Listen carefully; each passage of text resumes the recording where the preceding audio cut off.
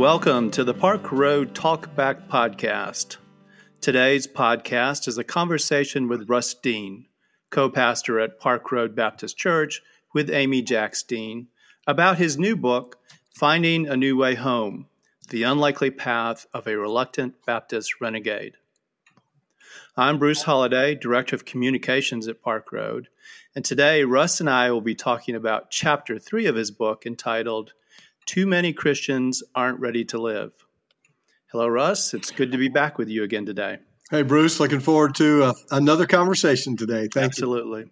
So we're working our way through your book, chapter by chapter, and today's chapter has a very provocative title.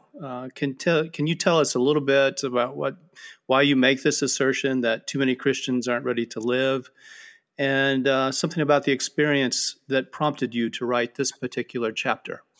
Yeah, sure. This, like every chapter, all of these go back to one discrete experience in my life, and this goes back to my, I think it was my junior year at Furman, 1984.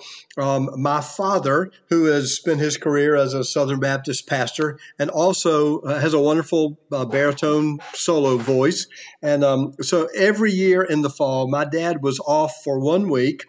This was true of all Baptist churches in this day. He was off for 1 week in a revival somewhere. He was either the revival preacher or, just as likely, he was the revival musician, the guest soloist. And so my dad in 1984 was at First Baptist Clemson for their week-long revival. My brother and sister and I, all three happened to be students at Furman that year, about 30 minutes down the road. And so as my father was often wont to do, he called his children to come sing with him. And so we got in my sister's little Volkswagen Beetle and drove from Greenville to Clemson to sing with my dad that night in the revival service. And the pastor, the guest preacher, was Reverend Ken Chafin, Dr. Ken Chafin, who was at the Walnut Street Baptist Church in Louisville. Interestingly, Amy and I later served First Baptist in Clemson, and Dr. Chafin was later my preaching professor in seminary. So I had no idea all of the ironies that were coming together that night as we met at First Baptist Clemson and listened to Dr. Chafin.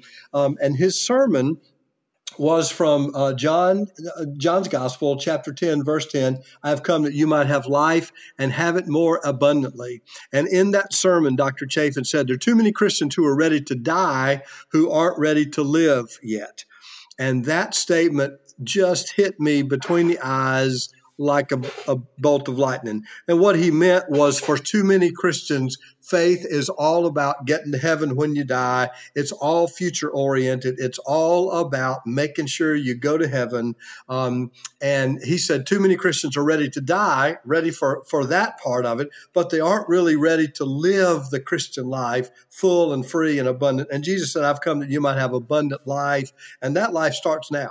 And so that's where that title comes from. That one statement, just in the moment that I heard it, it just kind of transformed my theology. And I say somewhere in this chapter, it went from my theology just immediately went from future oriented to present oriented. It went from there to here, from heaven to earth, from then to now.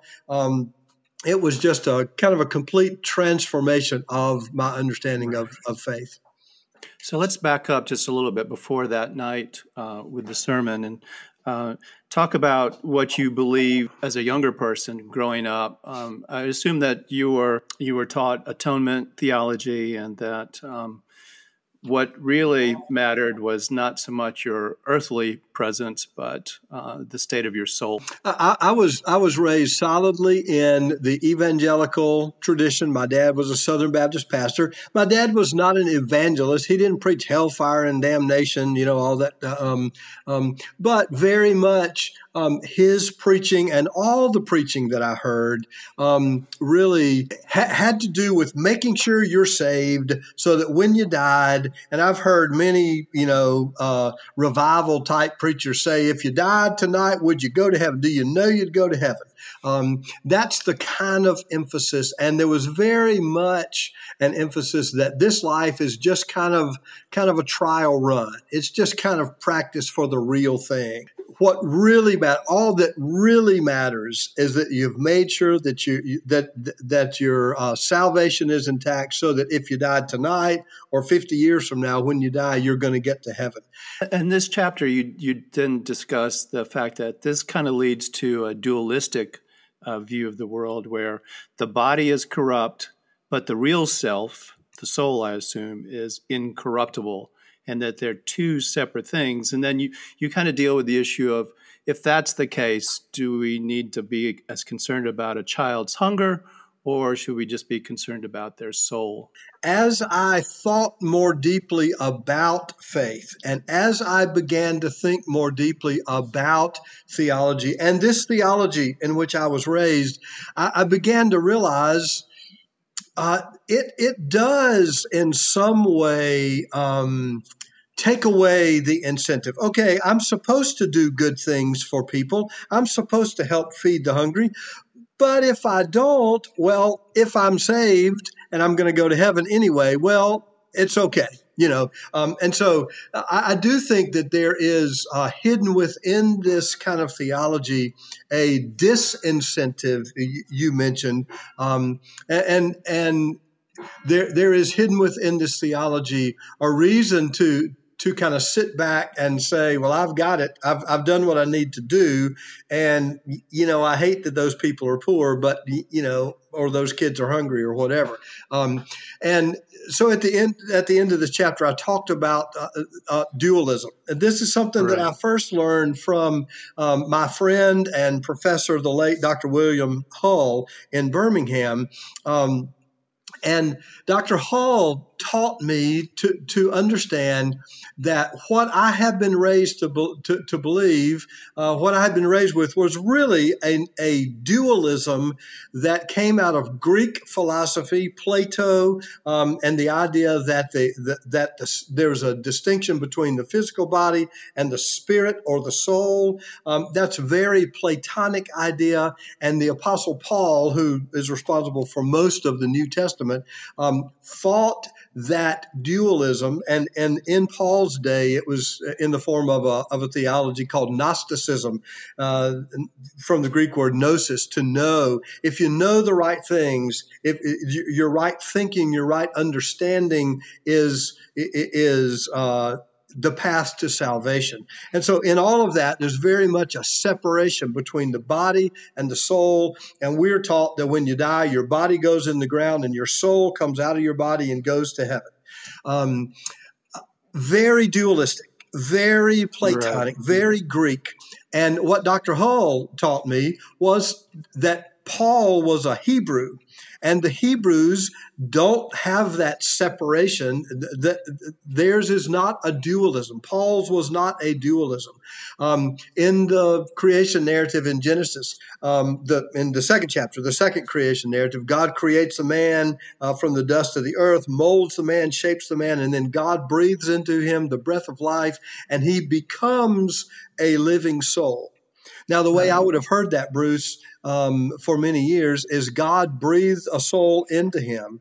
And so the body is the physical container on the outside, and God blew a soul down into him. And that's the real part of you, the soul inside. And so the object is to make sure you get your soul saved. And, so whatever happens to the body happens to the body. But if the soul gets saved, that's the most important part. So that when you die, the body goes in the ground and the soul goes to heaven. And Dr. Hull taught me that's really not even properly biblical. In the creation narrative, God doesn't blow a soul into the body. God inspirits the body. God breathes the breath of life into the body, and the body becomes nephesh. The Hebrew word nephesh becomes a living thing, a living soul. You say that we do not have souls. we are souls. And so that raises kind of a semantic problem for me, just because my conception of soul is so external to the physical. It's just extra physical. It's out there, and I'm very much ingrained in this dualistic interpretation of what a soul is. How do you help people bring the physical and the soul together into one entity? Well, I think this is difficult first because it is so ingrained in our understanding, not just religiously, but movies and novels. We have seen this. We have been raised on this idea of a soul that being a separate thing, and we see that all the time in Hollywood motion pictures. This idea of a soul separate from the body, and so we are very much. Our whole intellectual Western tradition, I think, comes out of that Greek understanding. But I would point people to 1 Corinthians chapter 15, where Paul goes in detail about the resurrection body.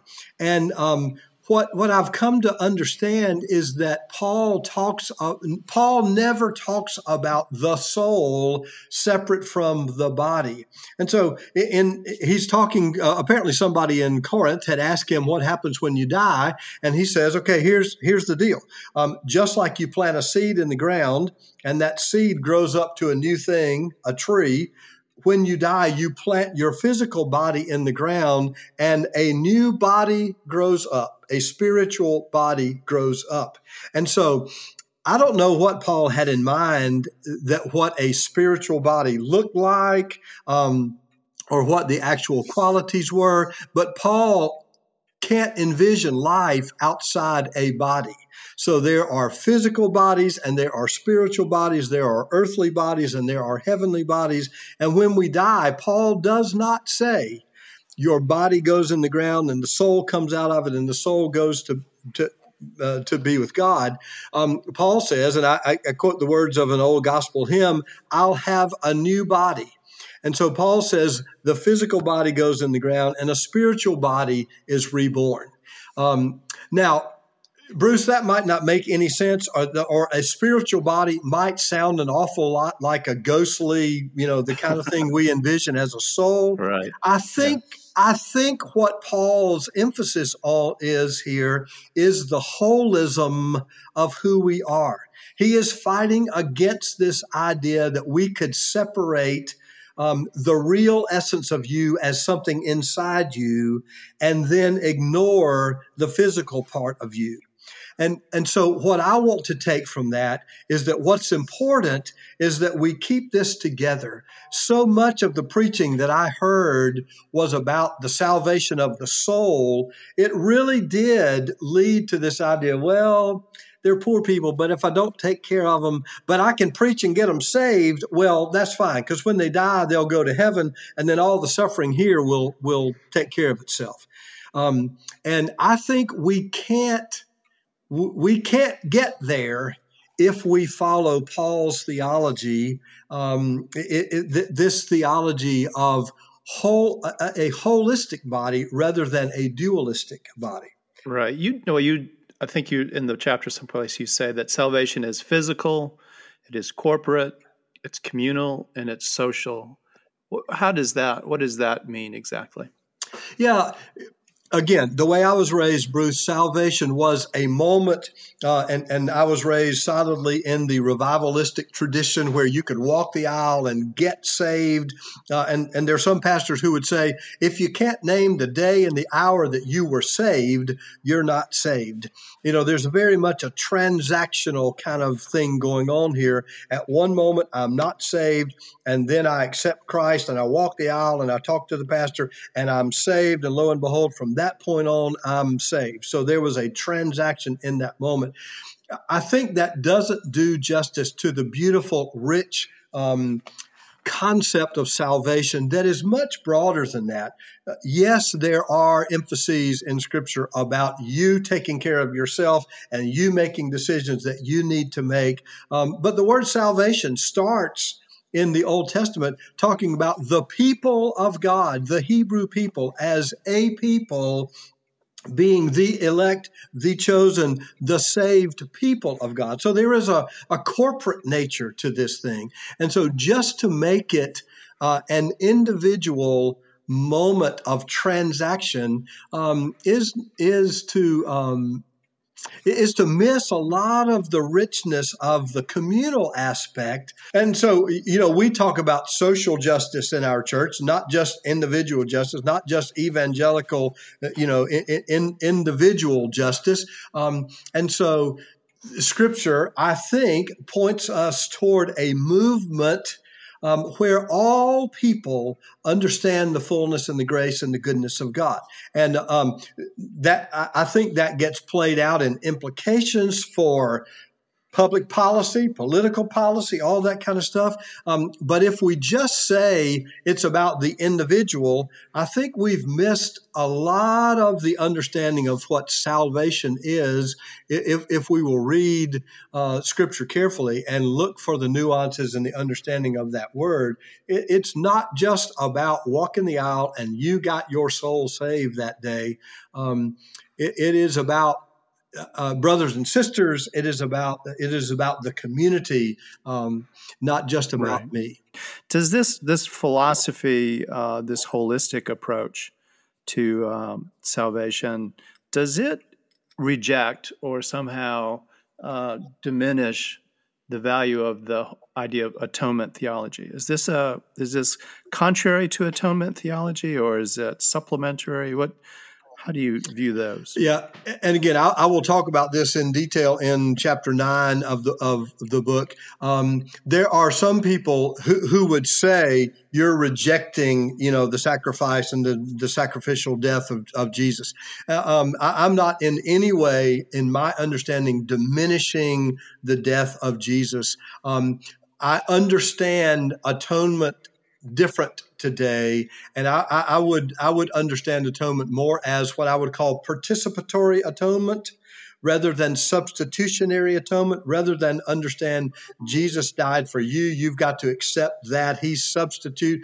God demands death. And so God demands somebody's death for your sins, and Jesus can be a substitute for that. And what I think is that Jesus didn't die to save us from God. Jesus shows us what God is like, who God is. Sacrificial love is who God is. And so what I see in the death of Jesus is not a substitute for me, but an example of who God is. And so it's a calling for me to give my life away, hopefully figuratively rather than literally, but that's and again, very deep and rich and long theological tradition of that kind of language in Christian history.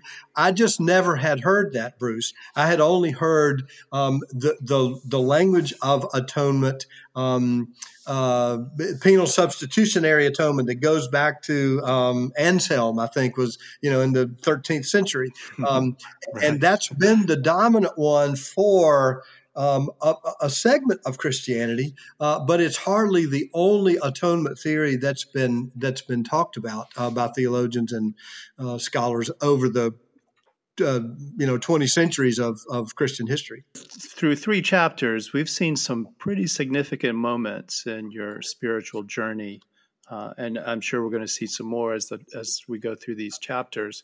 Is this experience of evolution, of transformation, of growth, do you think, unique to you or to some individuals, or is it part and parcel of a spiritual journey? Is it what everyone should be experiencing? I think my story, from the response I've gotten from my book, my story is not unique.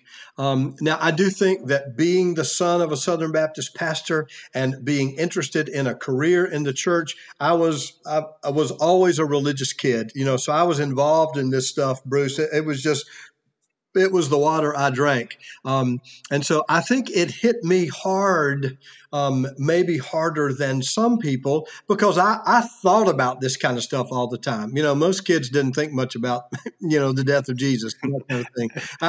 I'll have to raise my hand there. I think I spent more time than most kids thinking about that kind of stuff. And so by the time I heard this from Dr. Chafin, my junior year in college, it struck me pretty hard. It was pretty remarkable. And yet, as I've heard from people who've read the book, they've said to me, wow, those are exactly the kind of questions that I was asking, the kind of experiences I had. I just didn't have any place to ask them, And I think that I don't think you need some Damascus Road dramatic conversion experience. But I certainly think there is an ongoing metaphor in Scripture that faith is a journey and that we ought to be open, that we ought to be walking with God, that there ought to be these experiences that change us and shape us and mold us. And if we're open, then I think we all have those experiences that we could point to. That's kind of my belief, right. My hope. So kind of both and. I think because of the way I was raised and kind of my trajectory in life, it may have hit me harder or seemed more dramatic. But I certainly hope that lots of people are dealing with a growing, deepening, opening understanding of faith as they go along life. Well, Russ, you've done it again. You've given us an incredible amount of subjects and ideas to think about. I don't seem to have trouble filling up 25 minutes with you, Bruce, do I? But that's good. That's a great thing. Thanks for asking the questions. Yeah. Thank you. If you would like to learn more about obtaining a copy of Russ's book, Finding a New Way Home, you can find that information at the Park Road website, parkroadbaptist.org, under the Resources tab. We invite you to share this podcast with your friends and family. They can always find it on the Park Road website, or you can listen and subscribe to the podcast via iTunes, Audible, Spotify, Stitcher, or TuneIn. That's it for this week. From all of us at Park Road Church, thank you for listening today. Grace and peace to you.